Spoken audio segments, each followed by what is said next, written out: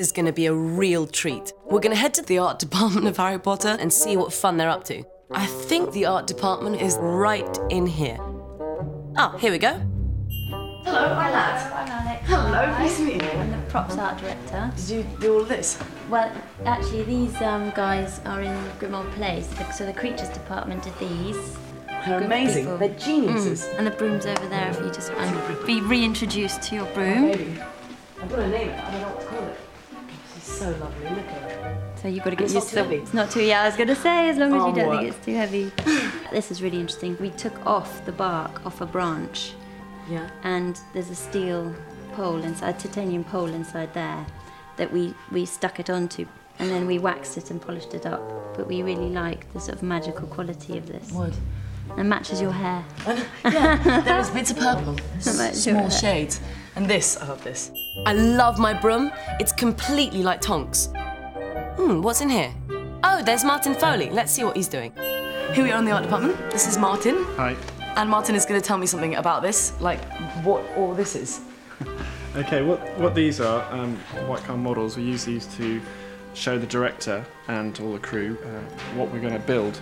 So this is the atrium set, part of the Ministry of Magic, and this is the actual scale model of what we built down on the stage. So what else have we got here? More. Let's see more. Sorry, Gary, this is Matt. Hello. Gary, Nice to meet you, Gary. So, What are you doing? What's in there? in here? This is quite messy, it's my area. Oh, it's not messy at all. It looks very tidy. Wow, So- did you draw all this? Yes, for this film we're using Hogsmeade Village quite a lot. And although we saw it briefly in film number 3, on this film we see the kids walk through the village, so we need the whole extent of the village. So from that original concept sketch we then make, the white card model. All aboard the Hogwarts Express. You've been accepted to the Hogwarts School of Witchcraft and Wizardry, and your wizard training shall begin immediately with the all-new Harry Potter interactive DVD game. Welcome to Hogwarts. All you need is a DVD player and your remote to play. Become the wizard you were meant to be. Expecto Patronum! Follow the wand as it creates magic. Ferroverto. Mix potions. And enter a wizard duel. Can you get around the Whomping Willow? If you can ride your broom to victory, You caught the golden snitch. you might just earn the most points for your house and win the game. You've won the House Cup. If you love the movies, you'll love the Harry Potter interactive DVD game. Great family adventure with your DVD remote. Look for the game wherever DVDs are sold.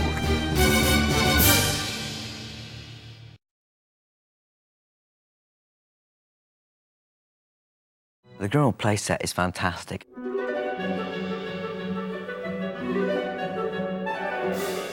It's a typical 18th century Georgian square in London, terraced houses. In that sense, it's typical. What is very untypical, everything inside is strangely distorted, compressed in width or length, exaggerated in height. Well, the house is the ancestral home of Sirius Black, and he's hiding out here. What?